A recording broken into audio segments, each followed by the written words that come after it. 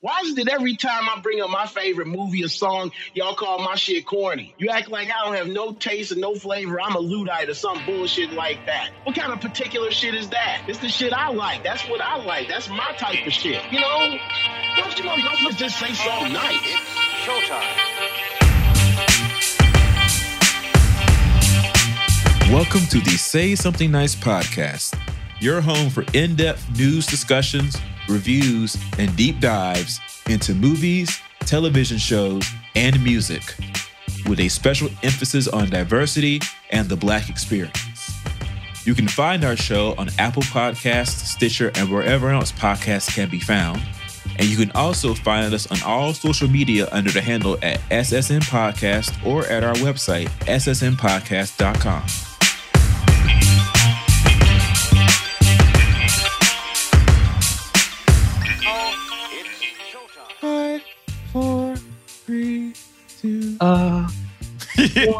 One. Ignition. I've never actually heard that Boyz II Men song. Really? How? I don't think I have.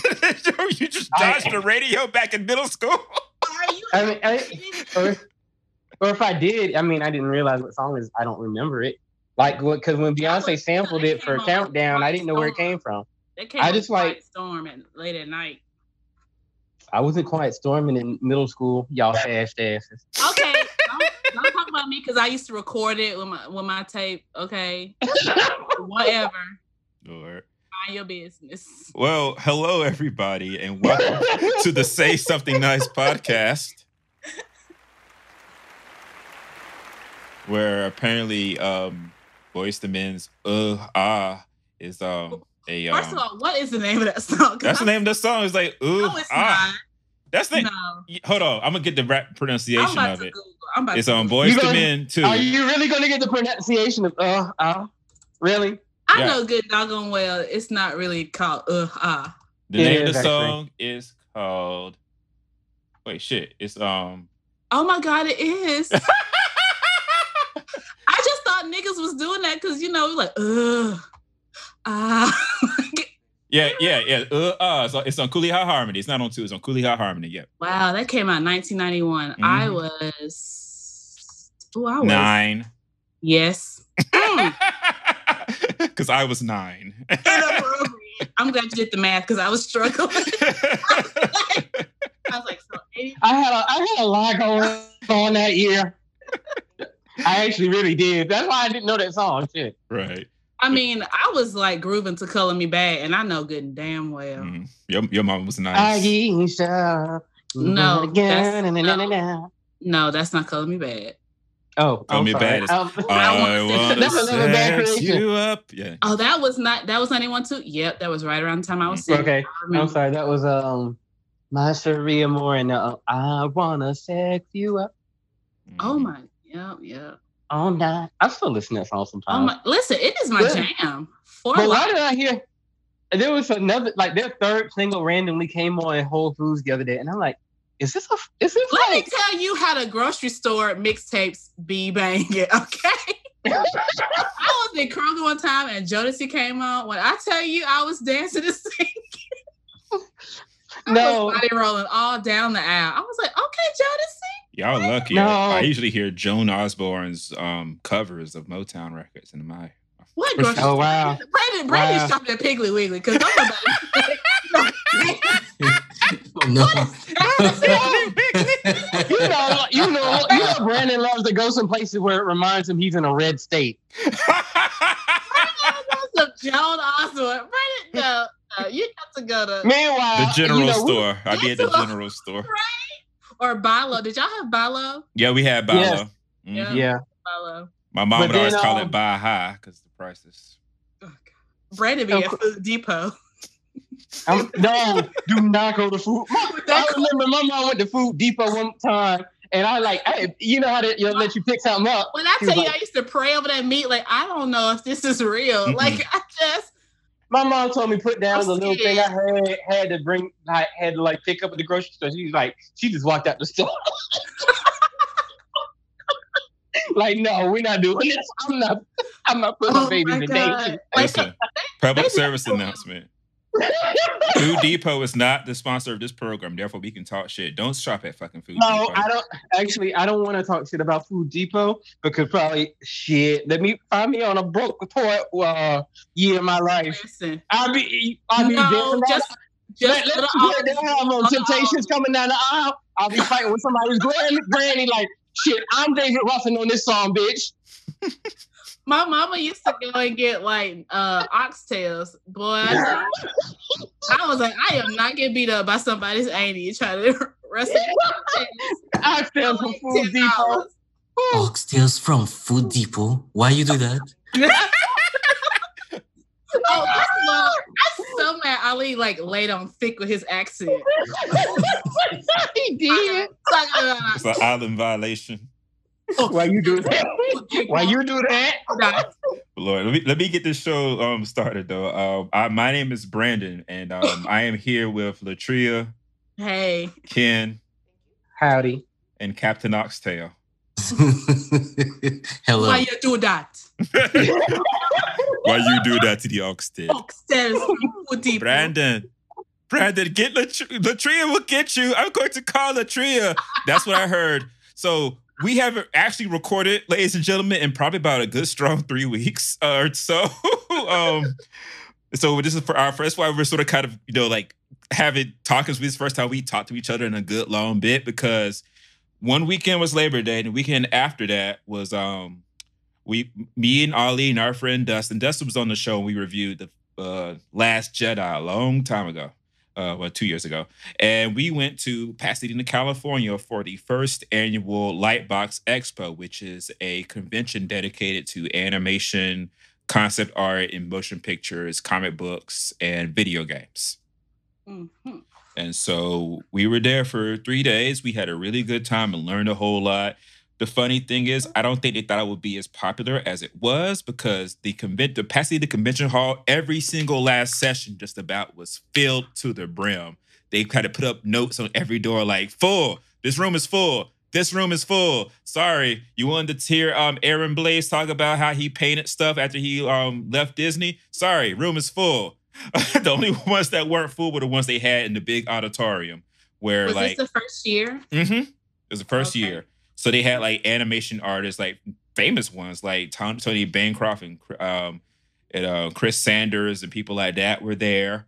They had Kyle T. Webster, the man who designs all the brush tools in Photoshop. He was there giving a tutorial. He knows my name. He knows what I look like now.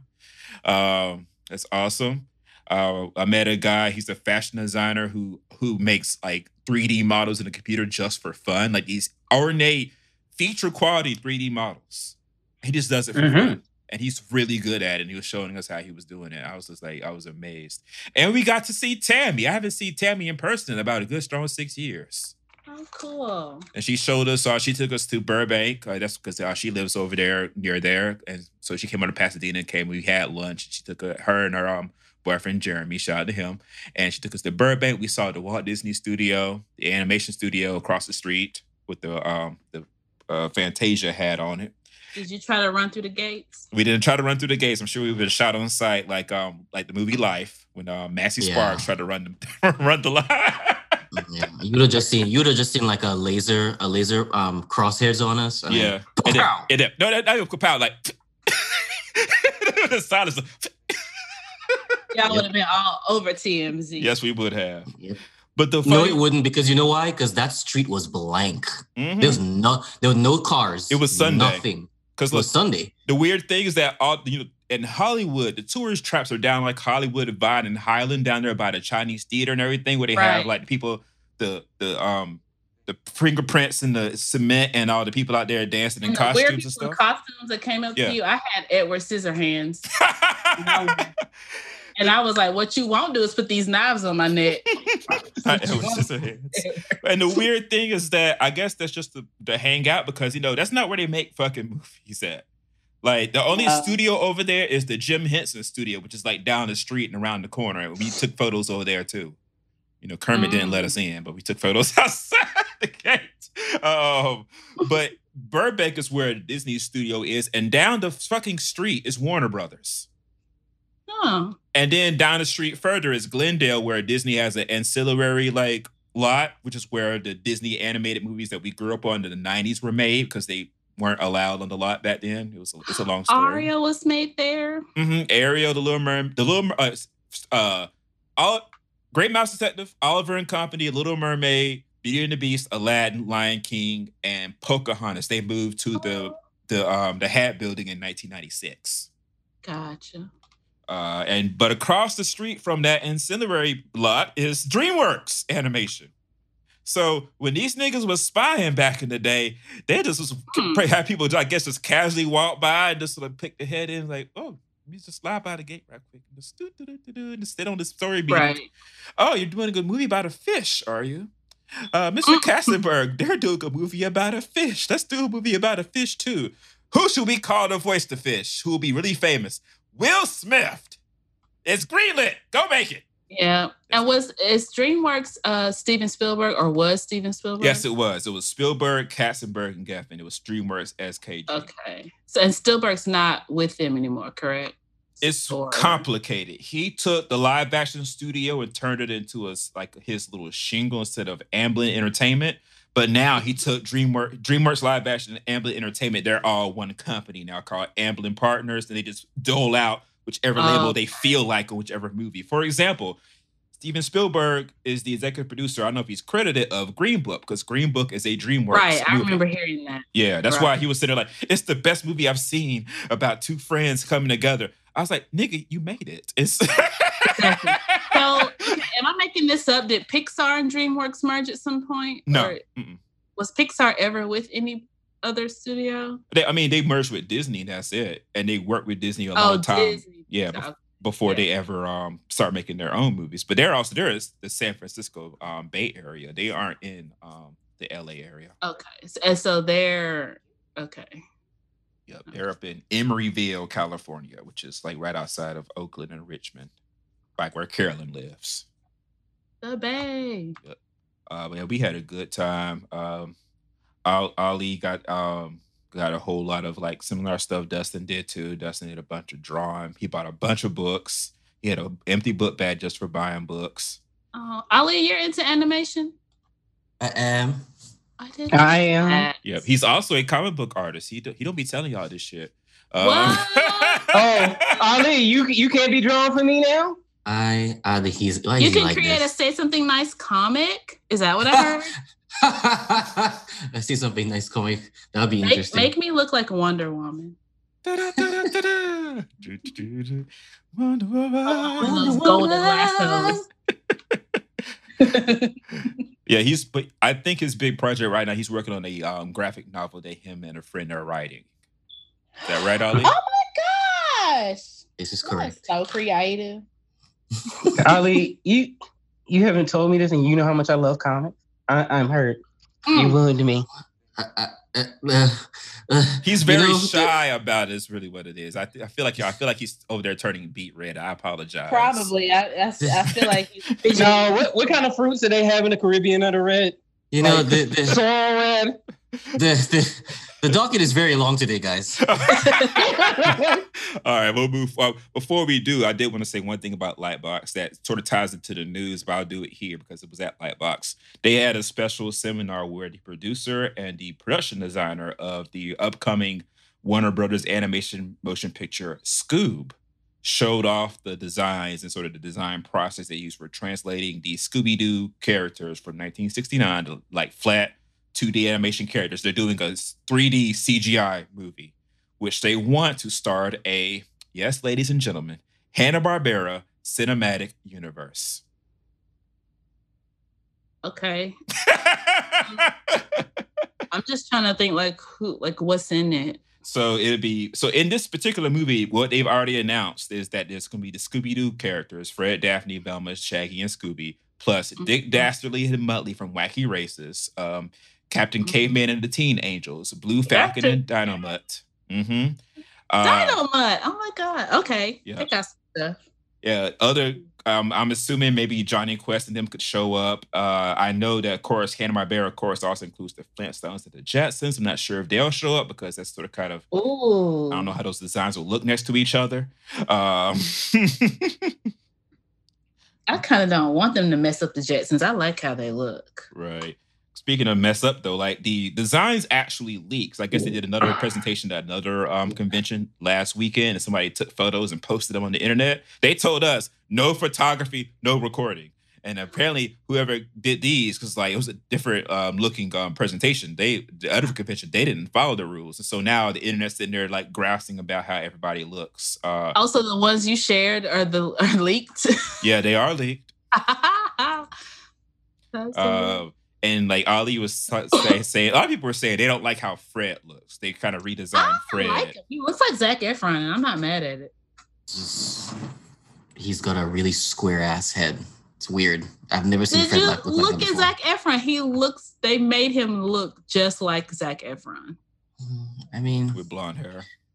Yes, I do see the resemblance in the face. It's weird to see all the other characters. Like if you did that for Zac Efron, being the voice actor, I wonder if they wanted to do that for the other characters, but they decided not to.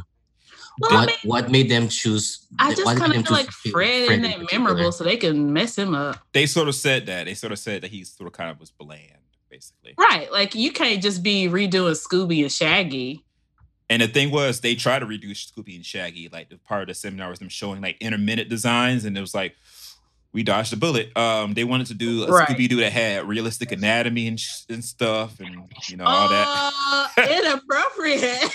No, not that. I'm talking about like the muscles and the way that the paws moved and stuff like that. And they were like, that's too much. He's a cartoon dog. Right. Same with Shaggy. They had a hard time getting the animators to give him hair simulations that was literally Shaggy. They were so used to making characters who had nice looking hair. It's like, and so at one point the director put somebody black to do the hair. At one point the director put the model sheet from 1976 on the renders. It's like, that is what we're trying to do. You see how the hair is Shaggy. His name is Shaggy. Let's do that, please. They also mentioned that, I don't know if you saw the Velma one, they wanted to make Velma look more conventionally attractive, I guess. Wow. For what? Wow. That's basically they're trying to say she ugly. I didn't say it. I didn't say it. I also don't believe it, but they kind of, I guess, thought that she didn't look terribly attractive enough, and so they wanted her. I think that was kind of the point. It was kind of the point. Yeah, that is the point. They wanted to make Daphne look like the person that women would aspire to be like, and they want to show Velma. Velma was always portrayed. I'd rather be Velma. Daphne is a ditz. Yeah, she is, and also always getting in trouble because Velma, of course, has her origins in Zelda Gilroy from Dobie Gillis, who the gag, because she's not an ugly girl, but the gag was that they always treated her like she was ugly on the show. Right. Shaggy was up in that, so obviously he's doing something good. Well, he had to choose between Velma and he had to choose between Velma and the dog, and he chose the dog. So. Well, I mean, at one point, clearly, I'm looking at these pictures of Zelda, and Zelda looks like an incel. Zelda Gilroy's Sheila Q. Yeah. I mean, she's not an incel. I'm joking. I'm just messing with y'all. She's all right. I finally found out what incel means like this weekend. I had no clue. Involuntary celibate is when white boys who can't get a girlfriend call themselves.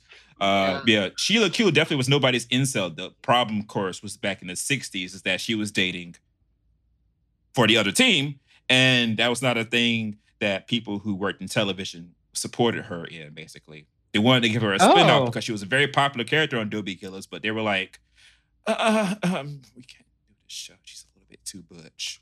Who y'all talking about?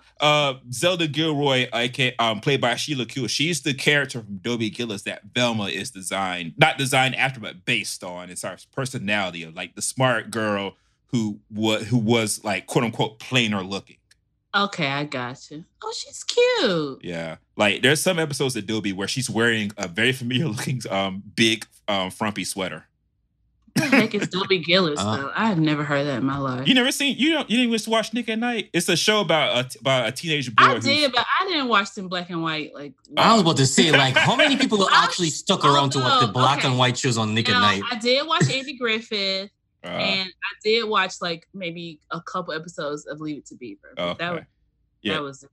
Dobie Gillis kind of fell in between that. He's like 59 to 63. It's about, Dobie Gillis played by Dwayne Hickman. He's just a boy who's girl crazy. Him and his beatnik friend, Maynard G. Krebs, played by Bob Denver, Gilligan from Gilligan's Island. Oh, yeah, Gilligan. Okay, I recognize. I watched that. Maynard had shaggy hair, a goatee, and a T-shirt. So you see what character he became when Scooby-Doo came along.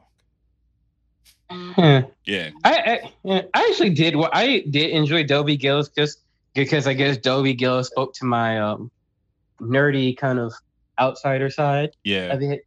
But that show was kind of like I only remember it coming on like at weird hours at like 3:30 a.m. and shit. Yeah. I just remember I remember Brandon, you showing me Dobie Gillis sometimes, and I was just like, this show looks so plain. There's nothing about it that's like jumping out at me. Very white. It was shot by it was just like very white. It was made at the time when Fox Studios was making, and then after they had made Cleopatra starring Elizabeth Taylor, they had no money. They were going bankrupt, and so looks a little plain. They used to shoot it in like what they used to call the ancillary Fox Western studio, which was, to be frank, in the hood of Los Angeles. It's like, I'm really, and then the everything they didn't even have like, how every show nowadays has like the conventionally good looking person. Like everybody in the show was just plain. They used to have Warren Beatty on the show. He was playing Milton Armitage, the good looking jock, smart, pretty boy. No, he wasn't. Why is everybody named Armitage supposed to be handsome? Seriously. You got to be handsome to carry that name. For real. Armitage. Right. That was what it was supposed to be. He quit when they hired him to be in real movies, so. And his real movies. Same with Tuesday Weld. She played Thalia Manager, who inspired Daphne, but she left after season 1 because they put her in real movies too. So the characters from Scooby-Doo are basically animated versions of Dobie Gillis. Yeah, with a little bit of Archie sprinkled in because they started. Did the same people do it or something? Oh no!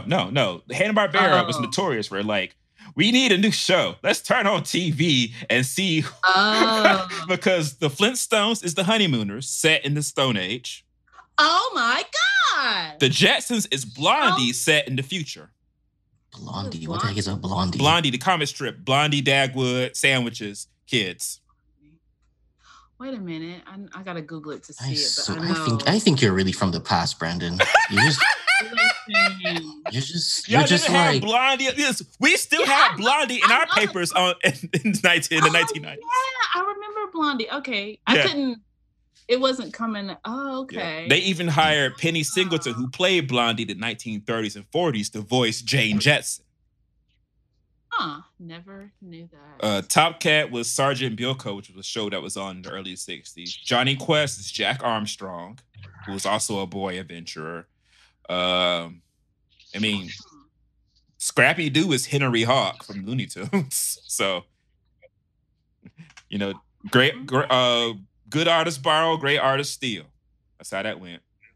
So it sounds like there's nothing original about Scooby-Doo or its spinoffs. No. Right. The originality comes from the fusion. Bamboozled. Taking those characters and putting them into this sort of kind of pseudo horror mystery adventure plot. That's where the originality comes from.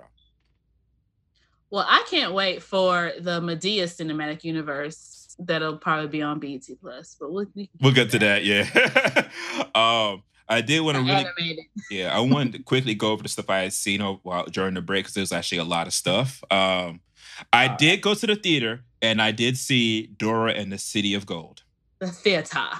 Dora la Exploradora. Yep, and I was there by my goddamn self because nobody wanted to see that movie. What time did you go? It was 9. 9 AM or PM? PM. On what day? Like a Tuesday or when? It was a Monday. It was not. It was a Monday. It was Labor Day. I went on Labor Day. Yeah. I don't know who's gonna be there at 9:00. I don't know, bro. They went to go see Spider-Man. They were still drinking and eating barbecue. Yeah, I thought people were at home. Aren't people at home on Labor Day? Like you go, you stay home with your family. You get on the patio. You grill some patties and everything. Some folks go to the theater. Like the movie theaters expect a bump up in revenue during Labor Day weekend. But really, they expect it. Dora is a cute movie. It doesn't work all the way. The parts of it that work best are the parts before the plot kicks in, where because the plot is that it happens after the preschool Nick Jr. show. They give you a little bit of, they show you a little bit of little Dora and little Diego hanging out and having fun in the jungle, and then they show you that what the show with Boots the monkey and Swiper the fox is most of it is in their heads. They've got like a cardboard Jeep that turns into a real Jeep when they're in it and all that kind of stuff. But Diego's family gets like they want him to come back to the States, and so he has to move away, and so they grow up apart. And Dora, her parents decide when she's 16, she needs to go back to the States herself and be around kids her own age and sort of kind of figure out, how to be sociable. And so she goes to stay with Diego and his mom and dad. And Diego's like, my cousin's fucking weird. I don't want to be around her. Please stay away from me. We're at school. I don't know you. And Dora is like, she has not grown up since she was 6. And so she's out there she's like, hi, I'm Dora. I'm going to go to school. I've got a flare. I got a flare in my book bag. I got iodine pills in case I have water poisoning and a knife and darts. Yeah, she got a cutlass. Not a cutlass. And they say, you can have this yo-yo. A yo-yo? That's the most dangerous and deadly weapon? Oh, Lord. And so the first 25 minutes of it are like easy A with Dora the Explorer. It's very fun, very goofy, sort of kind of like fish out of water high school comedy stuff. I loved Easy A. Yes. I was like, this movie is good. Then the plot started when they kidnapped the kids and shipped them off to the middle of South America, and they have to find their way through the jungle and find the parents. That's when it sort of kind of gets touch and go. Because they can't really decide whether or not they want to continue doing that teen movie thing or be Dora the Explorer, the cartoon with Swiper the Fox running around and swiping shit, or just or if they want to be Jumanji. It's sort of kind of a mix-up of all three, and it doesn't quite gel. The only part that really gels is they get lost at one point and find this essentially a gigantic poppy field with gigantic poppy flowers. They get high by accident, and they turn into their cartoon selves. Oh, I didn't know animation. I thought that was a really good. I thought that was a really good way to call back to the original cartoon. Yeah. For the most part, though, it works. Kids, of course, will enjoy it. I think people in general could matinee it or see it, like when it's on video or something like that. How did it do finance-wise? It only made $50 million. I think it cost $50 million to make. Let me go check and see where it is right now. Was Eva Longoria a producer? Because I know she's in it. I don't know if she was a producer. Yeah, she plays the mom. Yeah. And Michael Pena plays the father. Right. I like him. And they're not in it that much, though. They're only at the very beginning and the very end, more or less. On a $50 million budget? Yeah, I see that. Yeah, they made 56 so far, 33, 4, and so 90 million total. Which is not bad. That's not bad. It's not bad, but almost to 100. Right. And they'll probably do better since they have a locked in place to show it off, like when it's out of theatrical run. It's gonna be on Nickelodeon forever. Right. What studio produces? Nickelodeon did it themselves. Nickelodeon and Paramount. Okay. Mm-hmm. So it's got them damn stars skating in the water. I love it. MGM used to be my favorite one. I used to be scared of that because of Poltergeist. So it used to terrify me when I see that damn lion. I loved lions. So I loved the MGM one. Oh my. Okay, it didn't sound quite like that. Let me at him. Besides, don't get the furries riled up who are listening to this. Oh God! Lord. All right. Besides that, I saw Glenn or Glenda, which I've had a copy of for a long time. Finally got to watch it. It is an Ed Wood movie about what at the time was called transvestitism. Come again? Mm-hmm. Brandon, what? I need to come to your house, and look at your collection because I don't understand what's going on. It's from 1953. It's a kind of notorious movie. Of course it is. About a couple of cases of men who enjoy wearing women's clothing. They don't want to be trans per se. They just enjoy cross-dressing. Oh, so this is like transparent. Right. This is like transparent. It's like sort of kind of like that, but a lot. That's what it was made in the 50s. Mm-hmm. Wow. Ed Wood was kind of a notorious guy for making these sort of kind of like underground movies. Tim Burton made a movie about it in '94, and that's why I was like, I knew that name sounded familiar. Yeah. That's why when you said that, I was like, what was the Tim Burton movie called? It was called Ed Wood. Oh, okay. Mm-hmm. And Bela Lugosi, Dracula himself, is in the movie talking about, the secret shame that they had. Ah! Wait, was he gay? He was gay, right? Was he gay? Was Bela Lugosi? I don't know. I don't think so. I just know he looks like Dracula because he is Dracula. Right. Somebody. Was he gay? Let's look right quick. A lot of folks from back Personal then. Life. Cary Grant and what's his name? Oh, I cannot pronounce his real name. Wow. Oh, he's Hungarian American. Oh, he appears to be straight. Bella Ferret Del. No. No. Can't do it. Sorry. What else? What else have I seen? I saw the documentary, the Diary of Weinstein documentary that's on Hulu. Oh yeah. I would definitely recommend everybody watch it because it doesn't just cover the sexual assaults. It covers the fact that he was a bully to everyone, man, and even the women he didn't assault, he was still bullying everybody, and he got away with it for so long. It's called Untouchable. It's on Hulu. It came out at Sundance in January, and they just put it on Hulu for everybody to watch recently. Definitely check that out. What else have I seen? Because I just got in like a kick with just trying to run through everything that I hadn't seen yet. That was on my Huh? Any new shows?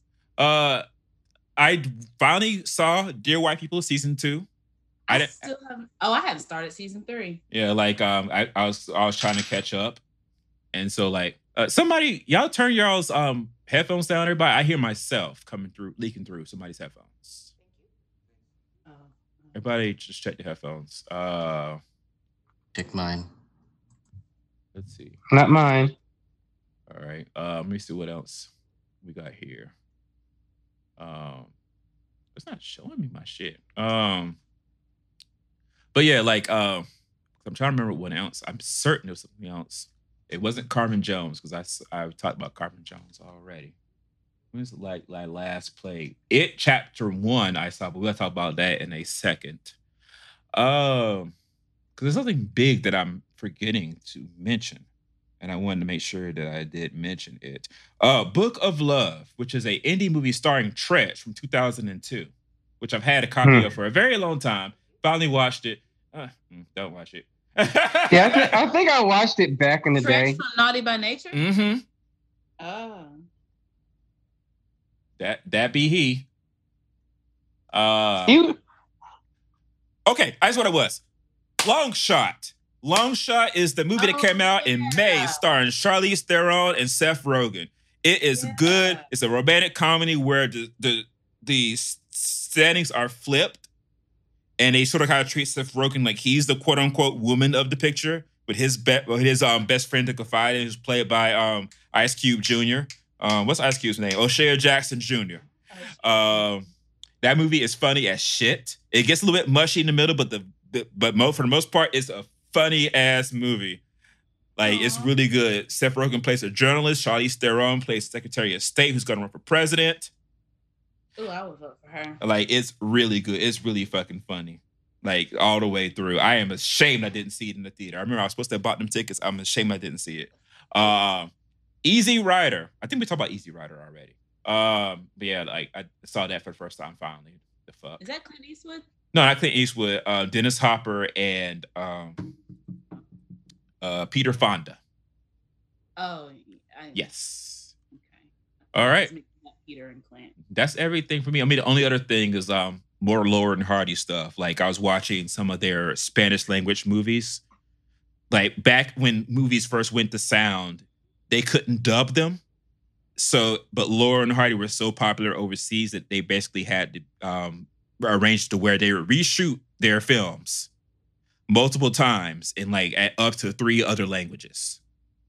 And so they're trying to do phonetic Spanish in their Spanish version of one of their films called Chickens Come Home, which is called Politiqueras, when they remade it. I was trying to get Ali to watch that one because I feel like that's a Laurel and Hardy he could actually enjoy because it's not too slapsticky.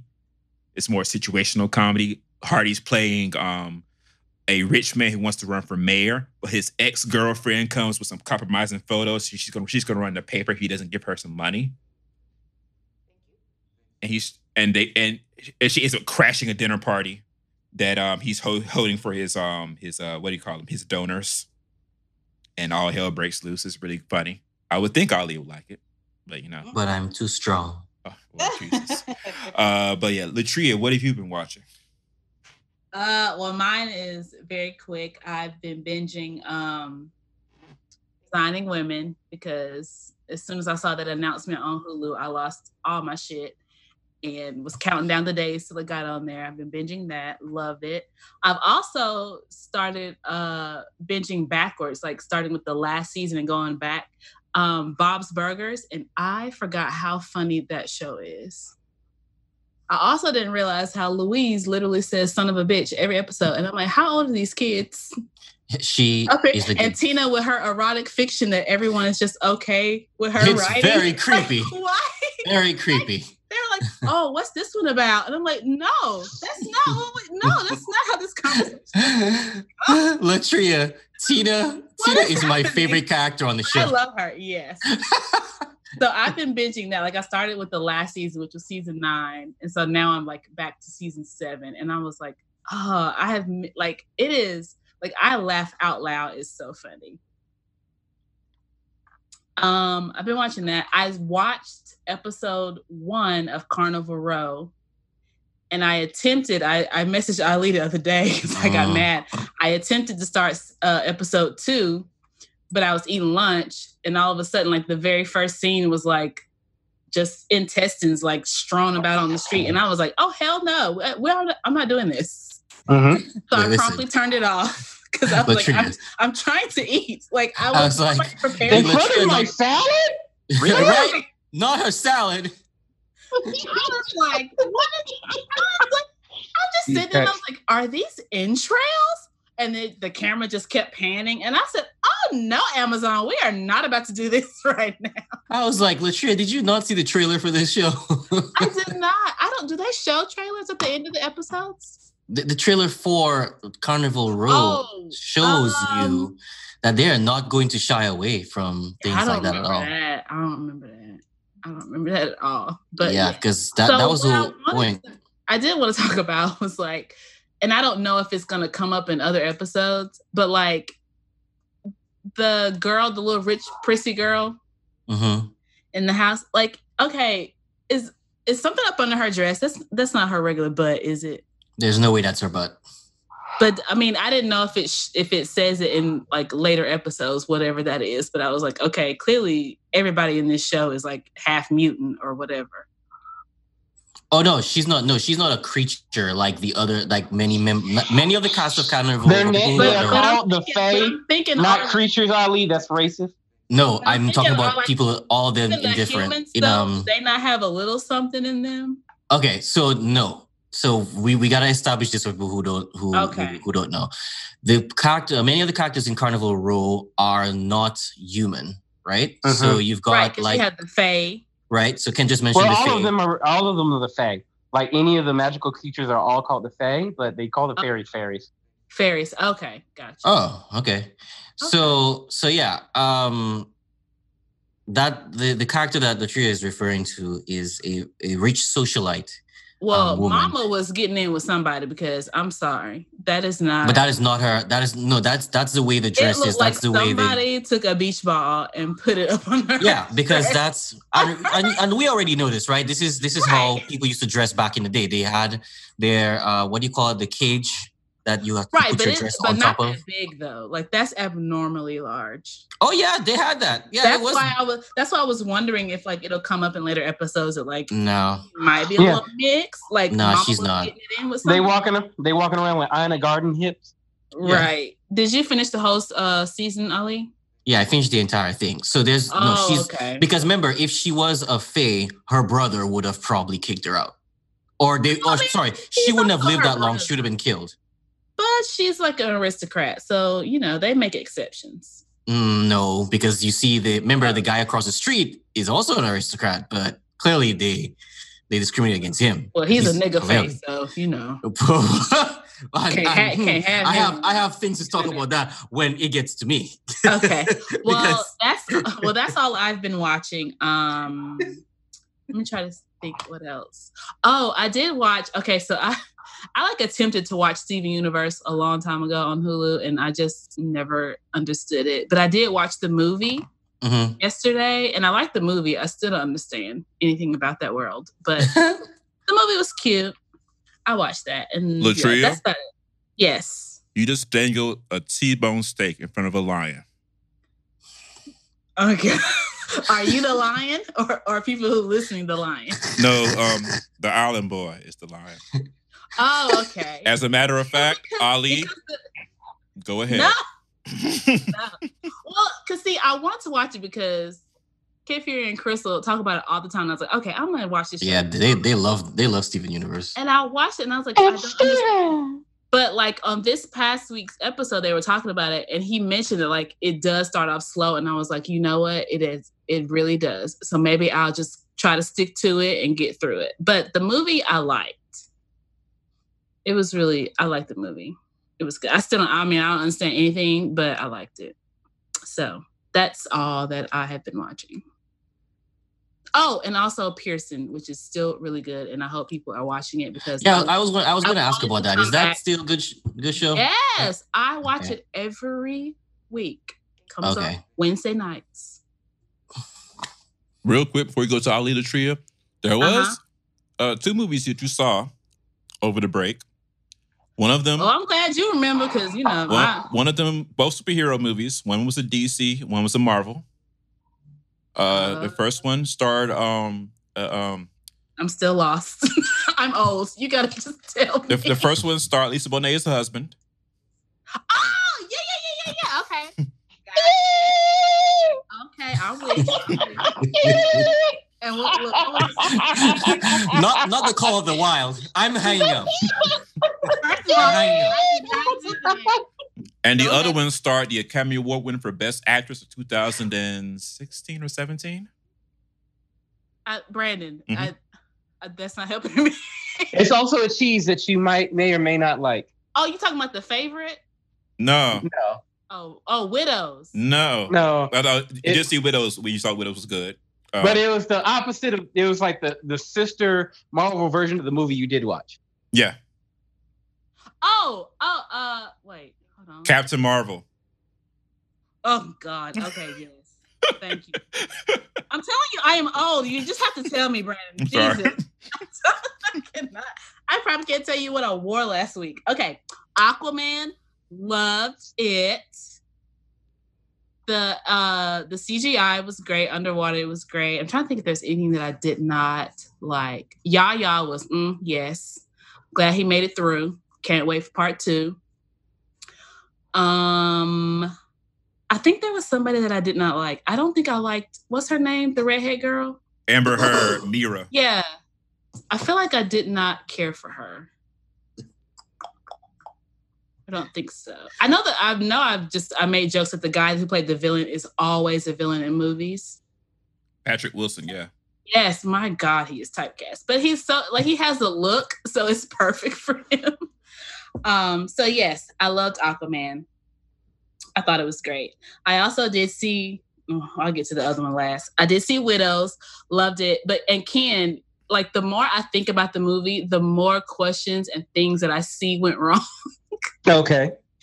But overall, I liked the movie. Viola was freaking amazing. Also, I didn't know she worked out because on like the end when she was like in her tank top and they show her back, and I was like, girl, where did these muscles come from? Like, right. Viola is out here on her Angela Bassett, and I had no clue. The movie was great. Racist Liam Neeson got what he deserved in the end. Spoiler alert. Come on, racist? I did not. You know he out here hunting black people, remember? Oh, yeah, that's right. Uh-huh. Never forget, kid. Hashtag never forget. So yeah, like, the more I used to go nigga knocking back in my day. Right. Oh my God. The more I think about widows, I was like, Brian Tyree Henry and Colin Farrell were so underused for their potential. Like they could have given me so much more, and I wanted so much more for them. I was confused the whole election part. It didn't make like it was like a slow build up, and then it just ended. And I'm just like, so like what's happening here? Freaking Daniel Kaluuya, I am scared of him. My God, if he ever stares at me, listen. He was so good, and every time that he would do something, I screamed because I was not prepared. He can stare at me all day long. Okay, this is not. All right, just wow, calm down, Brandon. Wow, this is not that kind of show. Oh my Sorry. God! Come on, you can rub your fancy number 55 makeup all on me. Yes, he can. Come on, foundation. Right, but he was so good, like in that kind of like I wanted to see more of that from him. He like when I tell you every scene, he terrified me. I just wow, amazing. Listen, he got out of Get Out and was like, I'm getting revenge. Y'all don't get me again. Oh, yeah, so I saw Captain Marvel. Womp, womp. Oh, my God. I'm trying to think when I have been that bored, and I cannot. Okay, so I just want to insert myself for 2 seconds, Latria. So it's interesting that you say this because it's like the problematic guys online who did not like Captain Marvel, they will hear a review like this. SJW bullshit. They will hear a review like this and be like, see, even girls don't like it too. I want to give them any sexist ammunition. Exactly, you're giving them ammo. It's more of Brie Larson and not, well, I mean, the movie was bad too. But even Sam Jackson was not as good. Like, I think it was the writing. Like, I don't know. Oh, God. Yeah, it was. It was a little. Because, like, Sam Jackson, I was like, he's not even making me. It's just kind of like, yeah, you gave me a line, but I don't care. Like, he didn't even work. And I was upset because he always works. But, like, I don't know. Like, I was telling Brandon, I'm just like, so this girl won an Oscar, but I'm just trying to figure out, like, how and why. Like, I've never seen Room, so I don't know, and I don't care to see it. But I enjoyed Room, but the little boy. Let me look up his name because he's actually Jacob Tremblay. He's the star of Good Boys. Yeah, he was in Good Boys. He did the most of the heavy lifting in Room. Right, obvious, clearly, because she's giving me Jennifer Lawrence level boredom, and I'm not here for it. I just feel like she's another white woman that people are like, oh my God, amazing girl. The hard H. I mean, I have film. She can do it, and I'm just like, I don't see what y'all see because now I see why I was pissed off in Avengers Endgame. Because I was like, okay, you showed. I was like, okay, so what have you been the last 20 years if you can do all this? We could have used you in like the first Avengers. Like, what is happening, Marvel? Also, she showed up, and then I was like, oh yeah, Captain Marvel's here. And I forgot that she was gone until the last part of the movie. And I was like, oh yeah, girl, where you been? Like, you just show back up. You better be yelling her like a Koye. Like, we ain't she was up there the whole time. The whole movie. And you just show up like, oh, hey gang, I'm here to help defeat Thanos. So yeah, I was not impressed with Captain Marvel. It is literally the first MCU movie that I have completely been disappointed by, and I'm heartbroken. Really? You like Incredible Hulk? Okay, the first with what's his name? Samuel Jackson. No. Who played the first Hulk? Okay, yeah. Wait, so was the Eric Bana Hulk, was that Marvel? No, that was Universal still. We're talking about Edward Norton Hulk. Okay, yes, I liked Edward Norton's Hulk because I like Edward Norton. So now the Eric Bana one was child. That was a struggle. It was like 3 hours long. Oh my God, it was so bad. Ooh. But yeah, so Captain Marvel, no. It's a no for me, dog. I was not impressed. I was upset. Okay. I was upset that I did not like it. But wait a second, there was black girl power in there. Wasn't there black girl magic? Captain Marvel? Oh, her friend? Yes. I was. Did you like her friend? No. All the people of color, whether they were black, green, blue, or whatever, carried that movie. Listen, the only person that did good in that movie was the little girl. She was the only one that was giving me scene. And she's her character's coming back as Tiana Paris in WandaVision on Disney Plus. So that name for that show is just so perfect. Mm-hmm. WandaVision. Yeah. All right, Ali, Steven Universe the movie. Go for it. It was good. It wasn't as amazing as people hype it up to be online, to be completely honest. But it was good. There were a couple of. Wait, what? Ali, can I tell you? So I attempted to watch it first, I think last week.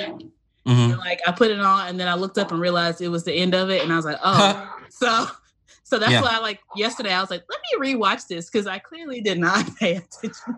It's Steven.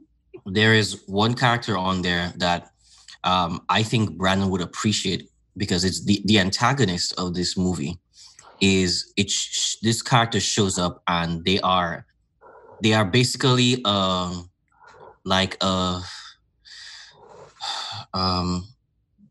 do you call it, a proxy for the old style of drawing like Disney cartoons, like the old style of drawing Mickey Mouse.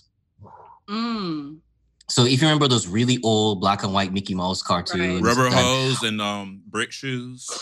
Right, and so remember how stretchy and boinky all the cartoons were back in the day. Mm-hmm. Like that is how that character was created. It is on purpose. It is supposed to like the Animaniacs. Yes. It is on purpose to have the people who are older watching with the young kids. It's supposed to make you remember. Oh, that's what I used to watch when I was a kid. Those are the kind of characters, because no other character in Steven Universe moves or is animated like this character. It's on purpose, right? And funnily enough, this character shows up and their whole joie de vivre, or their whole, is basically that they are forgotten. This is a character that backstory. Jeez. The backstory is I told Brandon, I was like, if you listen to this song called, is it Fade Away, or... because that's what the character sings during their backstory. It is one of the most heartbreaking. Yeah, that's the most heartbreaking song I have heard on Steven Universe in a while. It's very touching. But essentially, that is the antagonist. The movie again reiterates, and I hit kind of slight spoiler. I will not give you too much, Latria and the audience, because I do want you to watch this show when you get the chance. Steven's mom ain't shit. Is what you'll come to figure out as you watch the entirety of the show. I will not tell you. I will not tell you the circumstances. She's not. All you need to know is she's not here anymore.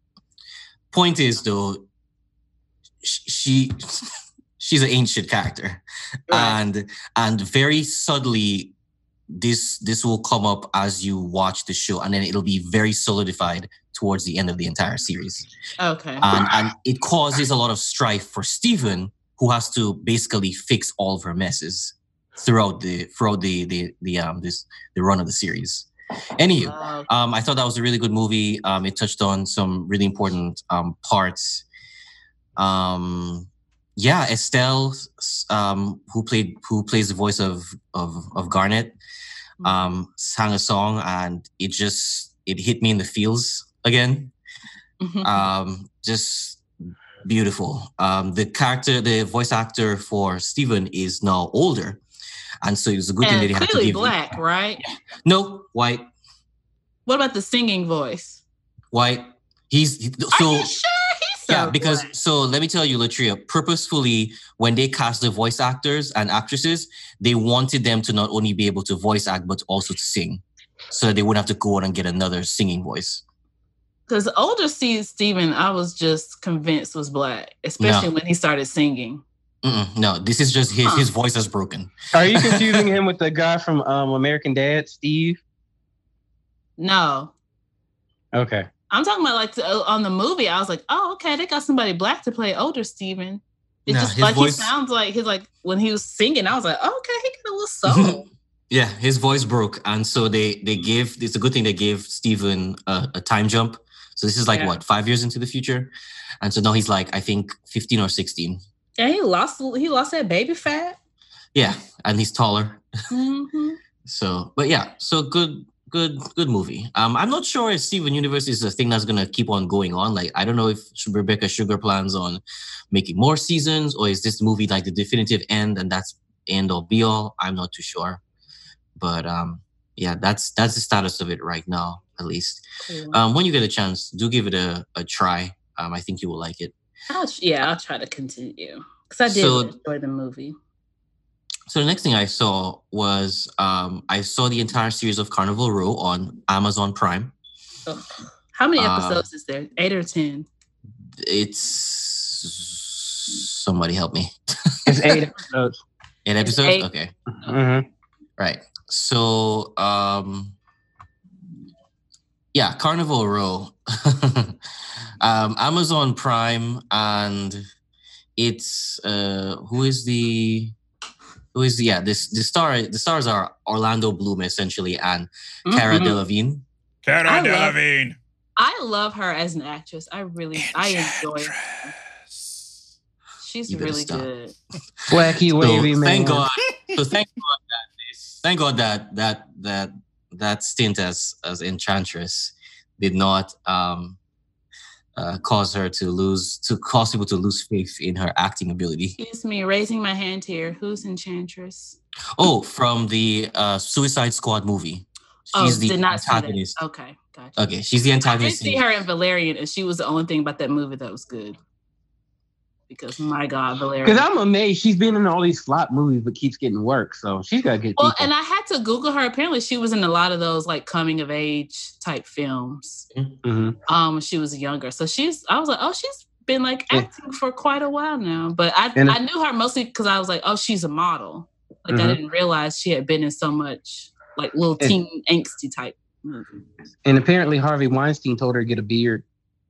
Oh God, Lord Jesus! Like every day, we find out how much of a inhuman he was. Like, oh my God, it's so horrible. Really quickly, Ali, Zach Callison is the voice of Steven Universe. Mm-hmm. Care to guess how old he is? 45. I do not know how old is that guy. 21. Yeah. They got Steven. They got him to voice Steven a while back. How old is Steven Universe by now? The show itself is like what? Like maybe 5 or so? Oh, yeah, 2013. Yeah, he's been doing it for a while. Yeah. Yeah, so they got him way back, but then they had to, again, like you said, they had to work really fast because this guy's voice is about to break. So, you know that what he reminds me of? He reminds me of your boy from Spider-Man.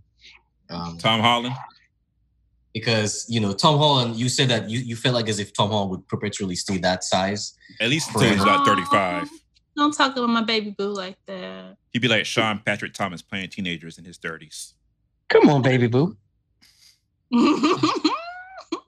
Of course, Ken would be the one to do that. Wait a minute. Where have I seen him in? Oh, I just saw him in something. Was it something scary? Zach Callison. What did I just watch him in? Sophia the First. That's an animated show. No. It was live action. It was live action. Let's look. I didn't know he does live. He played. Oh my God. He played the voice of Billy Batson more than once. I just saw this little boy in school. Let's see. Filmography. iCarly. Grey's Anatomy B Team. No. The Goldbergs. He's been on the Goldbergs a bunch. That might have been it. Oh, Just Add Magic. I watched that on Amazon Prime. That's Okay. right. I was like, I knew it was like it's like a little kid show on Amazon Prime. That's where I saw him in. Okay. So I was like, I've seen this little boy in something very recently. So I didn't know he was Steven Universe. Look at him. Comes full circle. So Carnival Row, essentially, for those who don't know, is basically SISM, but with creatures. Oh my God. The first episode, I was texting Ali and I was like, wow, the racism is just jumping out at me right now. Hollywood loves to make shows. It is shoving in my face. It was like, we don't like you others. They love to make a show or a movie about some creatures and use that as the proxy for racism. They did it with Bright. They did it with Roger Rabbit. They did it with Cats Don't Dance. They'll do anything, make all these movies about niggas, but not put niggas in the movie. I sound like Paul Mooney right now. We shouldn't talk about Paul Mooney, though. He's got problems. Go ahead, Ali. Yeah. No, it really is, because they even got it. It was like a little bit too much of the it was very much like it reminded me like the racism from early immigrants to the United States to even black stuff today. It was like, don't touch my hair. That's my link to my culture. Yeah. Like she almost literally said that. Mm-hmm. Yeah. This is strong. Zootopia, that too. Yeah, and Zootopia is another one. So essentially, Carnival Row is basically the very, very short backstory is that these mythical creatures, they had been their original lands have been taken away from them during the war. Colonized. Yeah, thank you. Colonized. Mm-hmm. Very yes. Their original homeland has been colonized. Basically taken away from them by force, by humans. And so they have had to scatter, and now they are part of the immigrant population of in England. And they have been, because of their standing as second-class citizens, most of them reside in a part of that city called Carnival Row. And characterizing them as sideshow freaks. Exactly. So the show is following the tension and the interactions between these creatures, Ken rightfully call them the Fae, and the human characters in the show, as the proxy, again, as Brandon rightfully said, to show racism, essentially. Yeah. Apart from that, the overarching story that's going on is that there's a string of murders that Orlando Bloom's character, who is playing a detective, he is trying to solve with the assistance of his other human characters, as well as help from Cara Delevingne's character, who plays a fae, who is a fairy, whom he used to know many used to know. No. Mm-hmm. Yeah, he knowed her a lot of times. Yeah. I mean, he didn't know me because you saw what he did to that girl. I was like, okay, Orlando. Yeah. I was not expecting Good that. Good job, Katy Perry. Good job. Yeah. Good job. Well, I am. So, why you like this? Hey, it's not my fault. Amazon was showing me ass cheeks, and I was like, oh. Amazon was just like, it's equal opportunity here. Said Amazon. So yeah, so all the things that you'd expect from a show that has, right, showing, wanting to portray their version of what racism is like, a very in your face sort of thing, versus, and also not shying away from things like love and sex and nudity and intimacy and all the kinds of stuff that gets wrapped up in that sort of thing is happening. I was here for the show until towards the end. I will not spoil it for Latria. But I told Latria. Does Cara Delevingne, does she get like vengeance against that heifer that she's working for at any point? I just need to know. Something that I need to know. Is she gonna stay working for her the entire season? She has not left, is what I'll say. She's not. She's. Oh man. She's that has not come to a quote unquote conclusion. Okay. Is what I'll say. Okay. All right. Yeah, I gave you an ultimatum. I told you, Latria, that there's an ultimatum I have put out for the show from the moment I saw the very black Faye character move in next door to the very rich socialite family. Right. Not very rich because they're broke, but they're keeping up appearances across the street. As usual. I gave you an ultimatum. I told you if this particular thing please don't tell me it happened. If it does happen, I told you I will not be watching the show anymore. Okay, because so are you going to watch the show anymore? That'll let me know. That is a lie. That is a lie. I will watch the show for Orlando Bloom and Cara Delevingne. But every time that those two characters show up on screen, I may just ignore it. Because I don't want it to happen. Because I do not believe that when you have it's all about optics. When you have African Americans playing characters in a TV show or a movie, I don't like it when you double down on their otherness, quote unquote. Mm-hmm. You make the character's already black, and then you make that character a Fae, and then to use that character as a vehicle for a white character to somehow learn the error of their ways and to basically, sort of grow to appreciate the otherness, and not only to appreciate, but to fall in love, and then to essentially fulfill some kind of a creature fetish. Fried chicken just makes you feel good about life. White people have weird. Stop it, Brandon.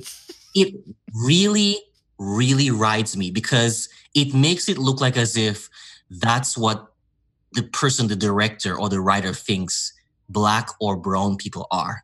We're these fabled, mythical creatures that Caucasians are just so fascinated by. We're not.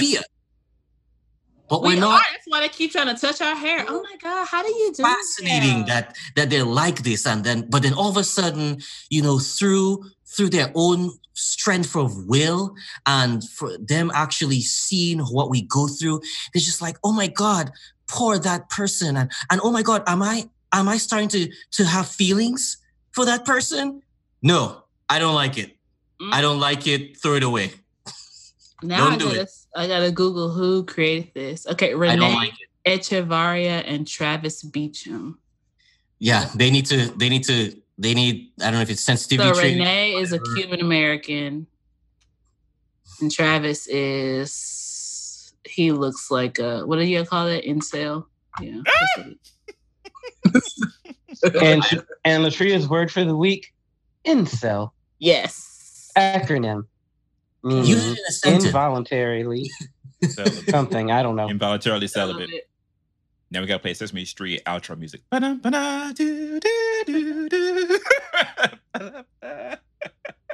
Okay. I'm not a big fan of that in the show. I'm waiting to see what you think, Latria, because for all I know, maybe I'm just blowing smoke. I knew as soon, like in that first episode when he came out, because at first when she went to the house, I was like, oh, it's going to be somebody. It's going to be a Fae. It's going to be somebody whom she doesn't expect, right? And then I saw those hooves and I was like, yes. When I saw the hooves, I was like, oh no, if Brandon saw this, he's going to remember. Sabrina the Teenage Witch. Yeah. That's exactly what I thought of too. And so when they just like panned up and showed him, I was like, oh hell, he black. And then I was like, oh, this heifer gonna try to prostitute herself out because she gonna find out they broke. And gonna try to figure out a way to get some more money. It really ground. I was immediately like, no. Jesus. So anyways, so that was Sally. Everything else about the show, I really like. I love how they animated. Yeah. Sorry, no, I love how they did the some of the creature designs. So, for example, I think it's very hard to portray people flying. Oh yeah, I love when she flies. Flying in Carnival Row looks probably the most natural I have ever seen it on a TV show. It flows. Yeah, she just like floated up and just whisked away. the wings, the way they design the wings and the way it flutters and everything, really, really well done. So something else looks great too, but I'm not gonna say it because it's a family show. But if you Lord Jesus, oh Lord, Ken and Ali probably know, but that's great. Lord, anything else, Ali? Then let me move on from that. I also saw this movie called One Last Thing that stars Wendell Pierce and a lady who's related to people because we not. Her name is Journey Bell. Her name is Journey Bell. Okay, yes. Journey Bell. Yes. Okay, Brandon. Shout out to her husband, Josiah. Okay, that's all right. Ali, go ahead. Very good, Brandon. Thank you. You see how I need to call a cheer for you? So, Ali, tell us about Anywho, so One Last Thing is I thought it's on Netflix, by the way. Right. So Netflix, and it's a very touching portrayal of a man who has been in search of his daughter after his wife passed away. His wife that he had separated from passed away. He has been looking for his daughter for almost, I would say, 20-something years. And he finally finds her, and it's the meeting and the story that basically goes forward from there.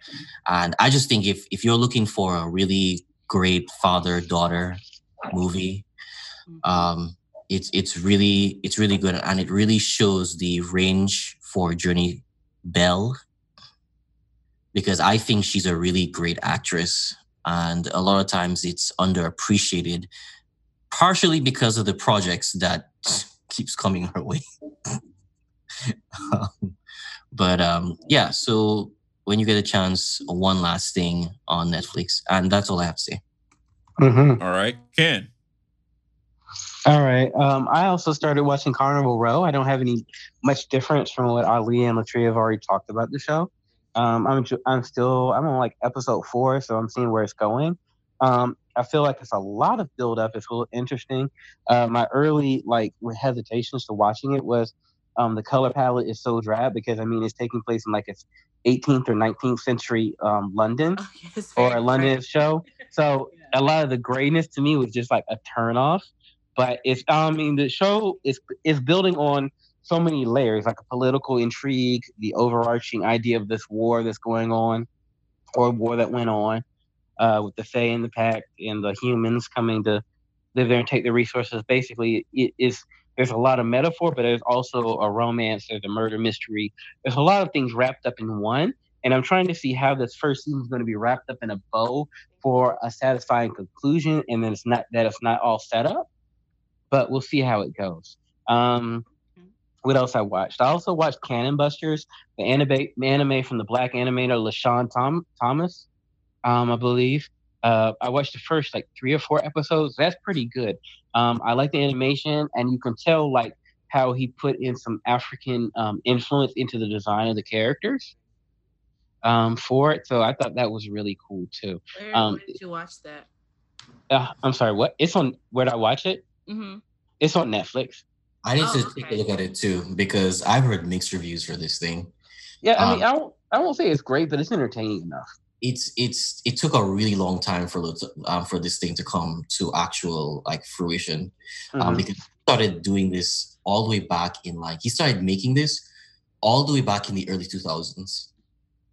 What? Yeah. Oh, okay. Yeah, so he had this idea, and it was just very hard for him to find funding, and with all the other projects that he was doing, it took a really long time. And funnily enough, there's even a controversy about the people who assisted with funding it, like on GoFundMe and whatnot. Mm-hmm. They may or may not have all received their there's how there's tiers in GoFundMe where it's if you this amount of money you get this, but apparently there's a controversy that some people did not pay. Because one of them probably was if you donate the highest amount or $100K, you get to own LaShawn Thompson as your houseboy for 2 weeks or some stupid shit like that. But I'm joking, trust me.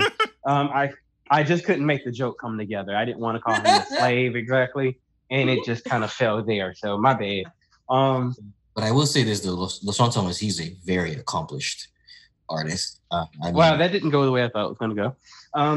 We already talked about the fact that he's contributed to, for example, the drawings and on Boondocks, for example. He's really awesome.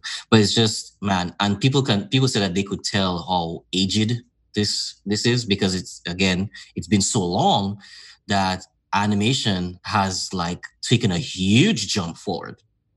I can see that. I don't mind it though. Like I it's kind of nostalgic for me, especially when I'm going back and watching older anime anyway. Right. So, yeah. But I can see the point. What else did I watch? Gosh, the Dark Crystal, Age of Resistance. I think I watched like the first 4 or 5 episodes. Unfortunately, how many are there? What is that? I don't know. I think there's like 8 or 10. The problem with that was I was high again, and so I started watching it and I don't remember like a lot of it, but it was good and it was interesting. The only thing is like since it is actual puppets, their faces not moving might be a little freaky for people or be a problem. But I liked it, and it's very intriguing because the story has. Dark Crystal used to scare me as a child. Yeah, it's a movie from 1982 from the Jim Henson Company with puppets as the characters. Because when I saw it, I saw people talking, and I was like, Well, they remade it into a show for Netflix. Wow. Is it a prequel or a sequel or a remake? I don't know. Okay. I'm guessing it's a remake done as a series. Let's see what the Wikipedia nerds have told us. It is a prequel. Okay. Yeah. I don't know. Okay. But it's still good. I mean, I've been enjoying it for what it is in the story. I mean, I won't say it's A+, because like I said, I was under the influence of things. So after a while, it was just watching me. Gosh, I really shouldn't be admitting these things on this thing. Too late. We're high on Jesus. Mary's little baby. Eye on the blood. So under his eye. Yes, under his eye. Yeah. What else did I watch? I watched Black Lady Sketch Show. That is finally getting better. The last 2 episodes were the best. Yeah, because at first it was like, ooh, I'm like, I didn't laugh. I was like, I'm just here because everybody black. All sketch shows start out rough. Did Living Color start off that rough? Mm-hmm. I don't remember. I don't. Living Color, Chappelle Show, Key and Peele, definitely Key and Peele. I've never watched Key and Peele. Chappelle Show. Mm-hmm. Mad TV. Nigga, that was a movement. Kid was like, "Don't you dare!" No, it started out rough, then it became excellent. They all start out rough the first 2 or 3 episodes, so they're finding their footing. Okay, I didn't laugh one time watching a Black Lady Sketch Show for the first 3 episodes. Oh. Yeah, it was just kind of like blank stare. Like, okay. Which episode had the 227 sketch in it? It was at 4 or 5. Okay. 3 or 4. Oh, that shit was funny. I didn't laugh at that. It wasn't, and it wasn't that based on an actual episode though. I think that actually happened in an episode, but it was not funny. Oh. It was more like the thing is about the show is they have some great and brilliant ideas and they have some nice twists, but the problem is the execution just isn't funny. No, and surprisingly to me, my favorite person on there is Gabrielle Dennis. I wasn't expecting her to be as funny as she was. I don't know why, but I was like, she hasn't ever really played somebody like like a comedy. Right, and then wow, she is killing it. And I was like, the people I expected to be funny were not funny. Because I had to look her up. I'm like, I know her from somewhere. I'm like, oh, that's Tilda from not Iron Fist, Luke Cage. She's been in a lot of stuff, yeah. And I was just like, oh, she is good. But I feel like that's because out of everybody, she has the most like acting. What's the word? Credits, I guess you could say. Experience. Like she has the most experience acting. So I guess like, of course, she would be like the best person out of them. So yeah, that's a good point. But she has been one of the standouts. Quita's been okay. No, I was disappointed. I was really looking forward to seeing her, and I was just like, okay. But also, she's very new, So I'll give her that. Now, whatchamacallit? What's her name? The creator? Can't think of it. Robin Thede. Yeah, she's hilarious. I love everything. I love all her characters. I love like the voices. She's very good at voices. She's good. She's good. And it's like everything comes off well, but I'm still not laughing. Fair, yeah. It's the overall execution, yeah. Now I did find like some of the stuff has gotten funnier to me. Or like some of the episodes, and sometimes I'll like notice like the little, like when the actors are into it and they give you like these little subtle like movements and things. Like there's awkward stuff. Like remember when Gabrielle was like a teacher and not. Oh my God, yes. And she was breaking down. And them kids was ragging on her. Jesus. And then they were just looking at her like, what? And then she rubbed one of their heads and they were like, girl, you don't. But it's got a season 2 now, from what I understand. Yes, it was. I think they announced it like after like what 2 or 3 episodes. I don't know how. But everybody on my Twitter was like, "This is not funny." Yeah, but probably because Issa Rae's name is attached to this HBO. HBO was like, "We just trying to get this money." They're trying to keep. So let's give all the black people stuff so we can get this money. Right. What else did I watch? I know we talked about Dear White People just really quick. Season 3 had no direction to me. It had no business about itself. Everything I see is making me not want to start it. Like it was just like, okay, this is funny. This is cute. Where's this going? I haven't seen anything good about it, and I'm sad. I'm sad because I like that these black actors have a job. Right. Is this the last? Are they coming back? They're coming back. I don't know. Netflix don't like usually be like, oh, it's a Netflix show. It's gonna come back anyway. Oh, it's Netflix. Yeah. No, Netflix ain't letting you come back no more. Yeah, they cut that shit out. Woo! Okay, no one is safe, man. The only thing that can save them is this show is cheap to produce. It looks like. Right, Ken and Ali. I wanted to ask y'all: have y'all seen that? Are y'all gonna watch that new animated show on Amazon Prime, Undone? It looks. Yeah. It looks weird. I'll watch it. I want to watch it because I'm like, God, they look really human, but it's animation. I'm intrigued.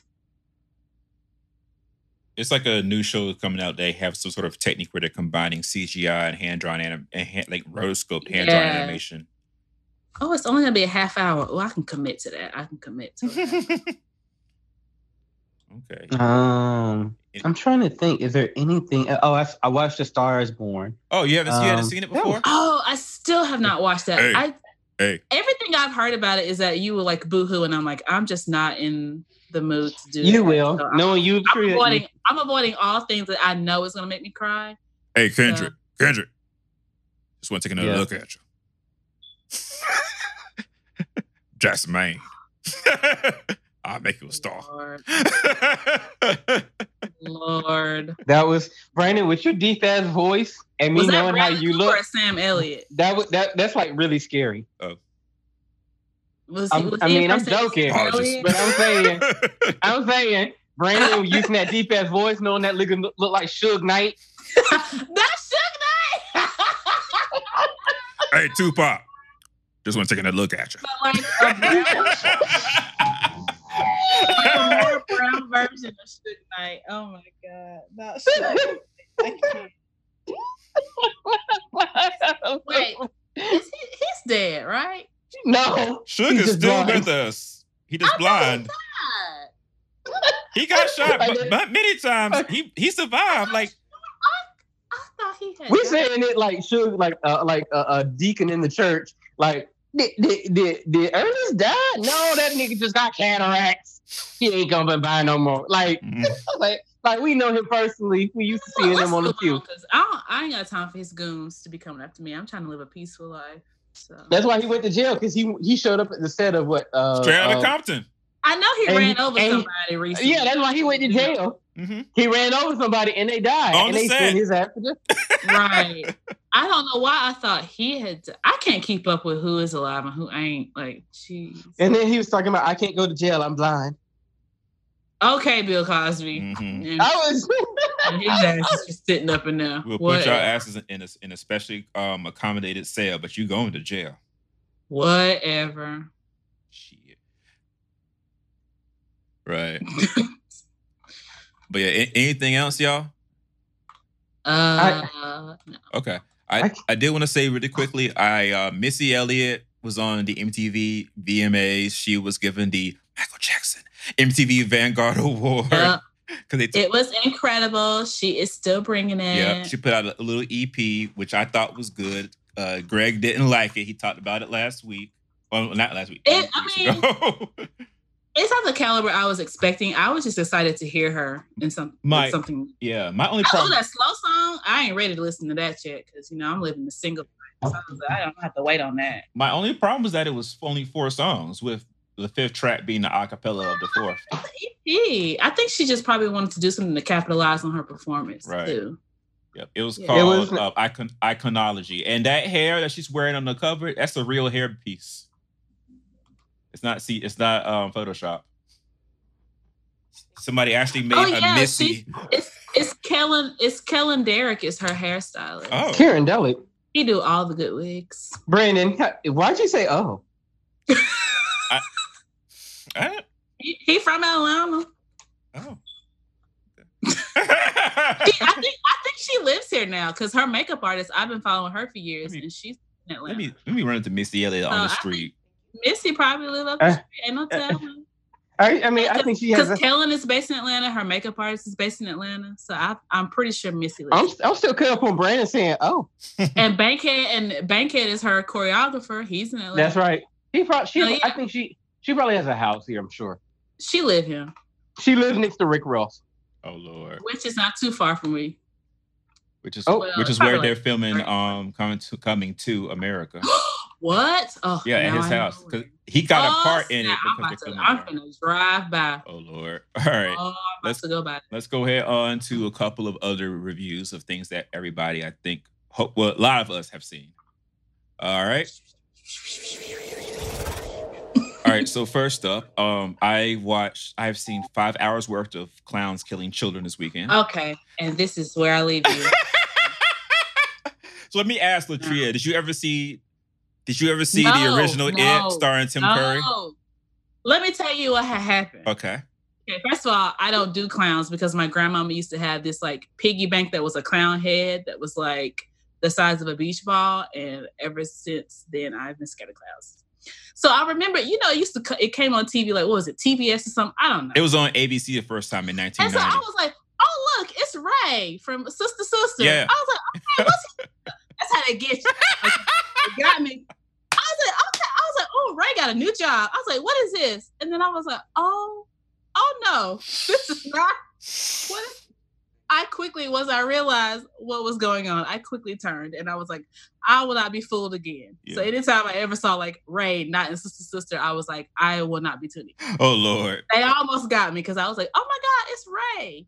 And no, yeah, they might rerun it on TBS at some point. Yeah, I saw that clown. I was like, oh, this is not for me. I don't do it. So Stephen King's It was first a novel in 1986, then the miniseries starring Tim Curry and Tim Reed in 1990 on ABC, produced by our friends at Laura Martella Pictures, producers of Family Matters, Full House, and Step by Step, and Perfect Strangers. Wait, they produced It? Yeah. Oh my God. Wow. I did not know that. Wow. What a resume. It has, of course, been remade by New Line Cinema as two separate movies, filmed separately. We'll get to that later. The first one. So was the original not 2 movies? It's a 3-hour miniseries in 2 parts. So it is 2 movies, but they made it all, at once. Right, okay. Because it's one story. With New Line, they decided they wanted to make, I guess they didn't know if they would have the money to make the second part. So they made the first part by itself and said, it's chapter 1, so we're going to do chapter 2 when it's good. I mean, if it does money. And of course, It chapter 1 broke the box office. It's, I think, the highest grossing R-rated horror movie of all time. I'm shocked that they didn't think that it would make money. People love horror. And people Stephen King. There's making money, and there's what It Chapter 1 did. That thing, it made $320 million in North America alone. Oh, okay. Which is, that's like, there are Marvel movies that have not made that much money in North America. Let's put it that way. Okay. Yeah, to put it in perspective. That's high. That's real high. Okay. And that movie only costs, I'm certain. Do horror movies generally not make that much? They don't, because like most people don't go see them. And they're usually made for like $10 or $15 million, and then they make like 40, and they sustain themselves and they keep making other ones. Except for Jordan Peele, because he's the best. Right. Yeah, It Chapter 1 cost $35 million, and it made $327 million in North America. I hope that sounds some good contracts. $372 million overseas. Woo! So $700 million total. And unfortunately, I'm certain that because that one stars the children. I'm certain they just got paid a bonus, like a one-time bonus, once it crossed a certain threshold of box office. Because that's how they get you these days. So none of the adult people that's in part 2 were in part 1.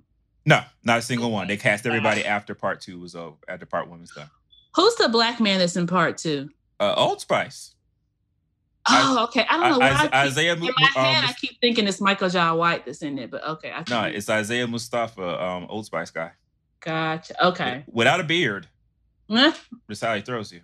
But yeah, so it is a story about this town, Derry, Maine, where there's a evil entity that lives in the town that shapeshifts and takes the forms of whatever scares people the most. Oh, it shapeshifts? I didn't know it did. You ain't Latria. I will not watch it. Let me stop you right there. Okay. Now, I have seen my fair share of Stephen King movies, but I got you. Okay. And I even watched, American Horror Story with the clown, but I didn't make it through that whole thing. But when I say it and Chucky, no. Okay, I got you. But yeah, so it's a shape-shifting entity that takes the form most of the time of a clown named Pennywise. And it eats... Yep. It appears in Derry every 27 years for about a year, and it eats adults and kids, but especially kids, because kids are easier to get to and easier to scare. This sounds... What's the word I'm looking for? Bizarre. Sounds questionable.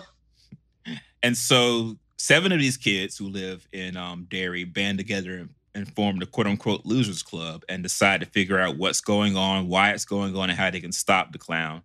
They sort of kind of have a fight with the clown at the end of part 1. This is spoilers for part 1, I guess. And they decide, if it ever comes back, we got to promise that we'll come back to defeat it. And so that's where part 2 comes in, where they're all grown and the clown is killing more people again, and they have to come back. But the thing is, they don't remember their childhoods anymore. It's all a blank to them, except for the black guy, because he never left town. Oh, I was about to say, is it because they left? Okay. Yeah. Question, how did they manage to live the first time? Luck and fighting and banding together and the power of friendship. Earth, air, fire, water. Heart.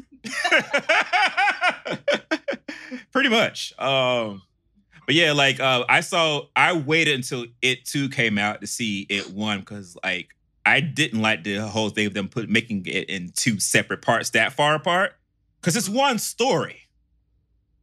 How long? And I knew that the first one was out. Yeah, I knew that I wanted to see them together, so I saw the first one yesterday morning. It's a really good movie. I'm not a horror movie person. I scream and shiver and stuff and in horror movies. I probably admit The Shining scared the fuck out of me. And Ken has judged me for that ever since. I still have not seen that. It 1 didn't really scare me that much. There are scary parts to it, but I think having seen the Tim Curry one and sort of knowing where it was going may have helped, I guess. I'm not sure. And the scariest moment of It Chapter 1 is in the trailer. So that helps as well. But like, it's very well put together. The kids are all a really good team, especially Finn Wolfhard and Jack Dylan Grazer. I feel like it was more of a roller coaster ride than a horror movie. Yeah, I would definitely say that. Okay. Yeah. And so like and it's really enjoyable and carries itself well and sets up for part 2, of course. Part 2, I saw it this morning. Well, part 1 I'll give it A. Part 2, it's like a B or a B minus. It's somewhere in that range. Because the problem with part 2 is that, so It, the book, and even It, the miniseries, the second half is fucking bizarre. because they find out what Pennywise actually is, and they had to figure out how to, what is it? Want me to tell you? Yeah. The talking I'm plant. gonna watch it. All right, ladies and gentlemen, if you have not seen It Chapter 2, this is the point where you want to click over to the next review. Because I will spoil it. Ali, are you good with me spoiling it? I don't care. The talking plant, isn't it? It's not a talking plant. No, it's not Audrey 2, but it is from outer space. It's like a celestial being from outer space that is basically these 3 floating lights that are sort of kind of always inside of Pennywise when he opens his mouth and all the like 5 rows of teeth come out. Beneath the 5 rows of teeth is like these lights that hypnotize you. And he uses that to like hypnotize you and make you float. We all float down here. And then he decides to eat you in pieces. Well, it decides to eat you in pieces. It's not even a he or it. It's actually a her. It is in the book at least, it's a pregnant spider monster. Is like its natural form as far as like a physical form. Steven. He was on some shit. Yes, he was. He was on some stuff. It's eating people and especially children because it's trying to it's pregnant and trying to gestate enough like it's these eggs it's trying to put out basically. And what so is up with horror movies and not liking kids? I don't know. Well, because you know, kids we try to protect kids. They're helpless, and so when we see kids in peril. When you have a child running out with like a paper boat into the rain and a clown inside of a sewer bites his arm off, that's scary. They just really don't like kids. So It Chapter 2, Kim, back away from the microphone. You sound like the boy from Hey Arnold. What? I'm not. What are you talking about? Move the microphone from your mouth. All I hear is... Ken, you remember that dude from Hey Arnold who'd always breathe on the neck of what's her name? Of Helga? Of Helga with the glasses. And Helga would always like backhand him. Why was he doing that? That was very creepy. Because it comes on every night on Nicktoons. Yeah, he's an incel. Oh no. Creepy. Like stop being behind her every time she's like fawning over Arnold. But it's creepy. But yeah, so the second half of it is always about the adults coming back and trying to band together to like find this mystical way to defeat the monster. In the miniseries, they have to band together, and the power of their togetherness keeps them together. They pick the monster limb from limb and extract their babies from its womb and its heart from its chest, and that's how they defeat it. In this new movie version, they don't really do that. Instead, they're like, we have to convince him that he's not as powerful as he is, that he's just small. If we do that, he'll make himself small. So they just basically start talking shit to the clowns. That's why, like, in this version, instead of going full spider monster, he's a clown with a spider body, a giant spider body with a clown head. So there's like, you ain't shit, you're just a fucking clown, a little tiny ass clown. You ain't nothing. You're just a clown. And so he's just like, no. He's shrieking until he's about the size of a teddy bear, and he just reaches to him, grab his heart, and destroy it. I'm like, where's the picking apart? Like, y'all try to make this. I know you won't watch Latrina, but part 2 is not scary. Part 1, sure. Mm-hmm. Part 2, no. Because all the scary shit in part 2 is recycling of the biting off the child's arm, Georgie's arm, in the first part of part 1. Because it's all, hey, little girl, come out in the bleachers. Don't you want to play with me? That's basically how they do. No means no. No means no. But yeah, like, I mean, the cast does their best. Bill Hader is really good. Old Spice is really good. The guy playing adult Jack Dylan Grazer is phenomenal. Like, what about James McAvoy? James McAvoy is fine because he plays like the main character, Bill. I don't know about fine. Like, he doesn't look that good in this one. I'll say that he always looks good. Okay. Because they had to make him like Stephen King because the character he plays is basically a proxy for Stephen King. Oh no. So, and Jessica Chastain is good as well. But like the problem with it is that It Chapter 2 tries way too hard to be a regular horror movie instead of doing all that weird Stephen King shit. They try to tone it down, but they keep the weirdest parts. They keep the whole shit about them learning that a Native American ritual they can use to summon the monster so they can defeat it. I'm like, y'all kept the racist part. But y'all didn't keep like the part about it being a pregnant spider monster. It's always some Native American ritual in these dang. Stephen King loves Native American rituals. It's always some ancient something going on. Yeah. Cemetery. It's always some ancient whatever that. The Shining is the same way. It's always something. It's always something you have to go back and in the town. Mm-hmm. They always have to find some POC thing that they have to use to. And so in the book, it's the white kids who figure, two of the white kids go and find out all this Native American like hoodoo voodoo stuff. In the movie, guess who gets to go to the Native American village and learn all the shit? Mm-hmm. Of course. So he literally becomes a magical Negro in this picture. But the thing is, they cut a lot of the like. I guess they figured it was like hanging threads from the original version. Like in the original version, like some of the spouses come to Derry behind their behind the now adult losers club. They're like, you ain't leaving me at home type of thing. Shit, bye. And they get mixed up in the shit themselves. No. Did they know before they went? Absolutely. They didn't. Nah.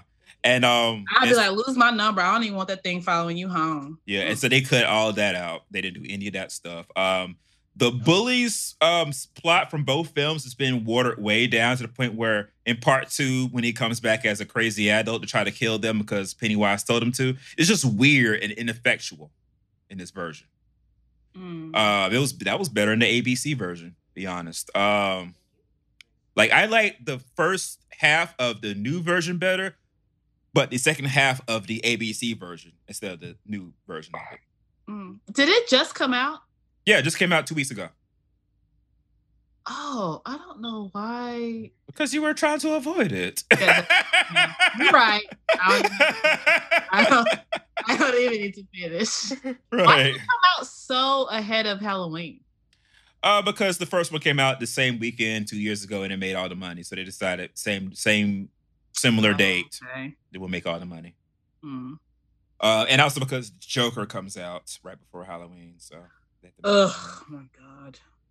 Make room. But yeah, so that's my review of it. Ken, did you see it? Chapter 2? I haven't seen it yet. Okay.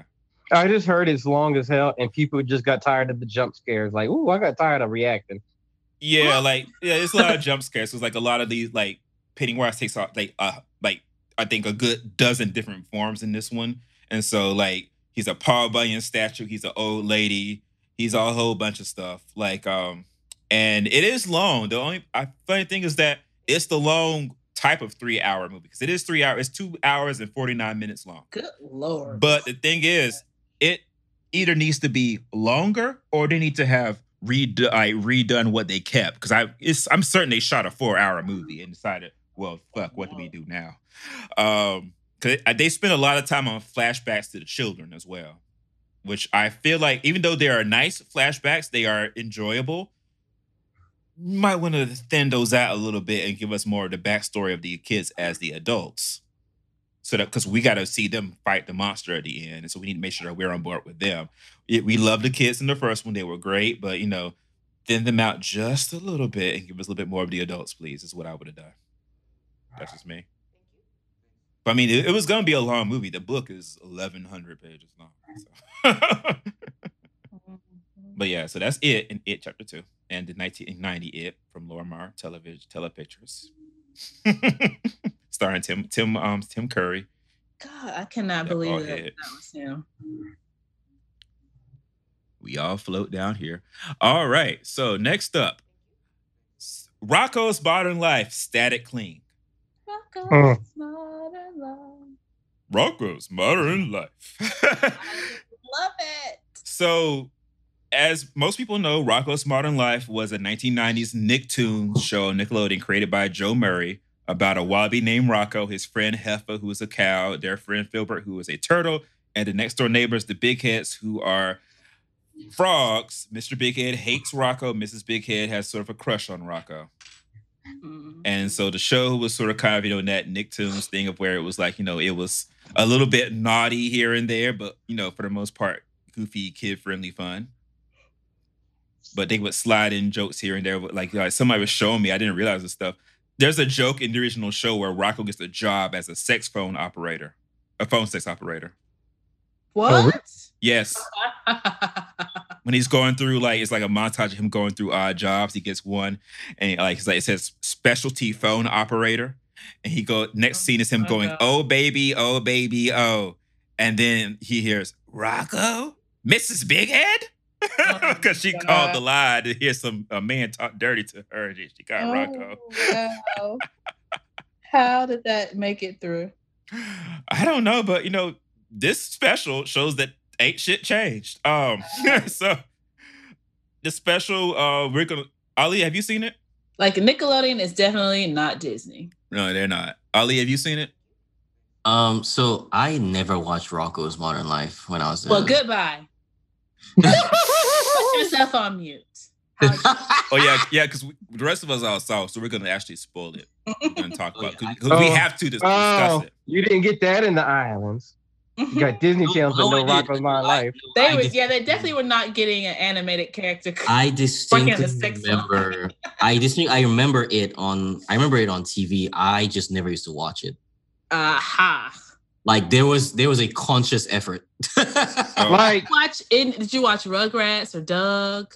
So you watched Doug. So I would watch Doug, but I did not watch Rocko's Modern Life, Ren and Stimpy, and Ariel Monsters. But I'm sorry. You didn't watch Ariel Monsters? Oh my god. I'm sorry, but Rocko and Courage the Cowardly Dog were my jams. I never got into Courage. That one. Yeah, it looks stupid. That's it. You know what? I'm done. You know what? I can't believe you just said that. I did like Cat Dog. Cat Dog. Cat you like dog. some Cat Dog. It was a little cat dog. And Brandon knows the theme song. Mm-hmm. Of course he does. Of course he does. That theme song was jamming shit. But yeah, let's talk about this special though. Ali, you can go on mute. I think you actually would like to watch this. So here's back in about 7 minutes. Hey, bye. All right. So the specials picks up, I guess the last episode of the original show had them blast off into space by accident, Rocko, Filbert, and Heffa. So they've been floating in space for 20 years until Heffa realizes that the return remote he's been sitting on, it's been in his butt for 20 years. His butt crack. Mm-hmm. So they come back to discover the 2010s and all the things we have now. Starbucks is on every corner. Literally, they go from one corner to the other to get Starbucks. They go get the O phone. They said, I got the O phone 8, but I got the O phone 9. And then the attendant comes out the O store and puts up a sign for the O phone 10. They all go in to buy the new one. Mm-hmm. Like they're just mercilessly ragging the 2010s. Their favorite restaurant, the Choky Chicken, which come on now. It now sells gluten-free chicken with no GMOs. But the one thing they don't have is Rocko's favorite show, The Fatheads. Their VHS tape of it broke, which prompted them to try to figure out how to come back to Earth. And Mrs. Bighead tells Rocko that, it hasn't been on the air for years. Their son, Ralph, was the one who created it. And so, but they're like, we haven't seen Ralph in years, And so Rocko volunteers him and his friends to go and find Ralph. And after a whole bunch of mishaps, they eventually find Ralph. He's got they have a pop-up, I guess, ice cream truck where they're selling Fatheads ice cream. The only thing is that Ralph is no longer Ralph. Ralph is now Rachel. Mm-hmm. And she feels more comfortable as Rachel. So my jaw dropped at this point. Not because they handled the whole thing of the trans storyline, and I found out in credits they credit the GLAAD, like the representative from GLAAD who came in, I guess, and sat in on the writing sessions. Mm-hmm. They handled it the right way. They didn't play it as a joke. No, it was really it was done very well. Yeah, the joke unfortunately was that, well, not really a joke, but the tension was that when Rocko and his friends were like, oh, cool, okay, you're Rachel now. So Rachel, your parents want you to come home. And so Mrs. Bighead is cool with it. Mr. Bighead can't accept the fact that who he thought was his son is now his daughter. Right. And so that leads to tension to where Rachel won't do the show, and Mr. Bighead's job is writing on the show coming back because the company he works for, when Rocko crash landed, he fucked up his accounting for the company and basically bankrupted them. So now this show's the only way to make money. But eventually Rachel decides, out of the goodness of her heart and remembering her parents, and she makes the special. And it's ironic. It's all like navel gazing, fourth wall breaking. It's about the show that we're watching right now, just without the trans part.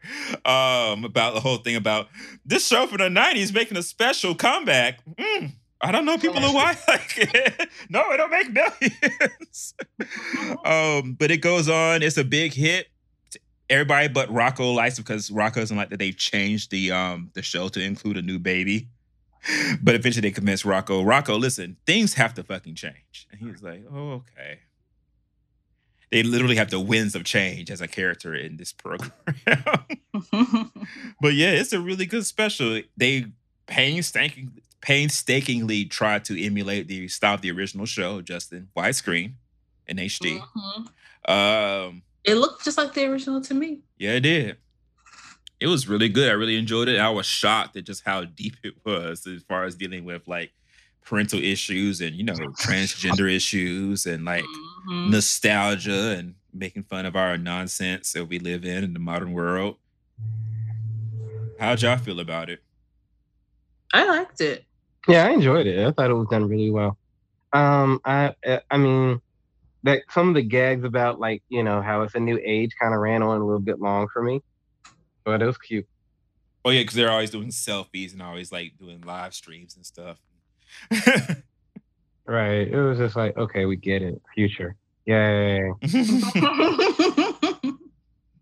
Yeah, Heifer is still useless. My God, why is Rocko still friends with him? I don't know. He irritates me. Heifer. Hello, Heifer.